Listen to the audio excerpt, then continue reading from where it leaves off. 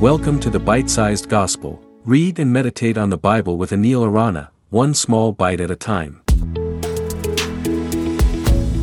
Hello and welcome to the Bite-Sized Gospel. Today we will reflect on Matthew 27, 62 to 65. Listen. The next day, the one after preparation day, the chief priests and the Pharisees went to Pilate.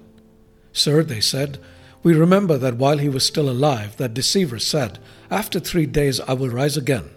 So give the order for the tomb to be made secure until the 3rd day. Otherwise his disciples may come and steal the body and tell the people that he has been raised from the dead. This last deception will be worse than the first." "Take a guard," Pilate answered. "Go, make the tomb as secure as you know how."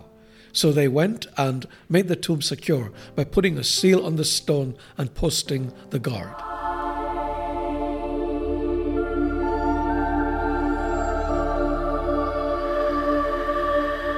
We met Pontius Pilate a few days ago while reflecting on Jesus' trial. We saw how he gave in to the crowd's demands to crucify Jesus, even though he knew Jesus was innocent. Once we have taken the coward's way out, we often continue doing so, as we see in today's passage. Pilate continues to cooperate with the chief priests and the Pharisees. These religious leaders, aware that Jesus had said he would rise again after he died, approached Pilate with a request. They asked him to secure the tomb and place a guard to prevent any possible deception by Jesus' disciples. This shows how afraid they were of the potential impact his resurrection would have on their authority. We can learn a powerful lesson here about how nothing can thwart God's plan. He will often use human scheming to fulfill his plan, as we saw in the case of Judas. And humans will often inadvertently assist in his plans. Sealing the tomb and placing guards testified to the reality of Jesus' death and burial. What other evidence is there of his death and burial? Plenty, as it turns out.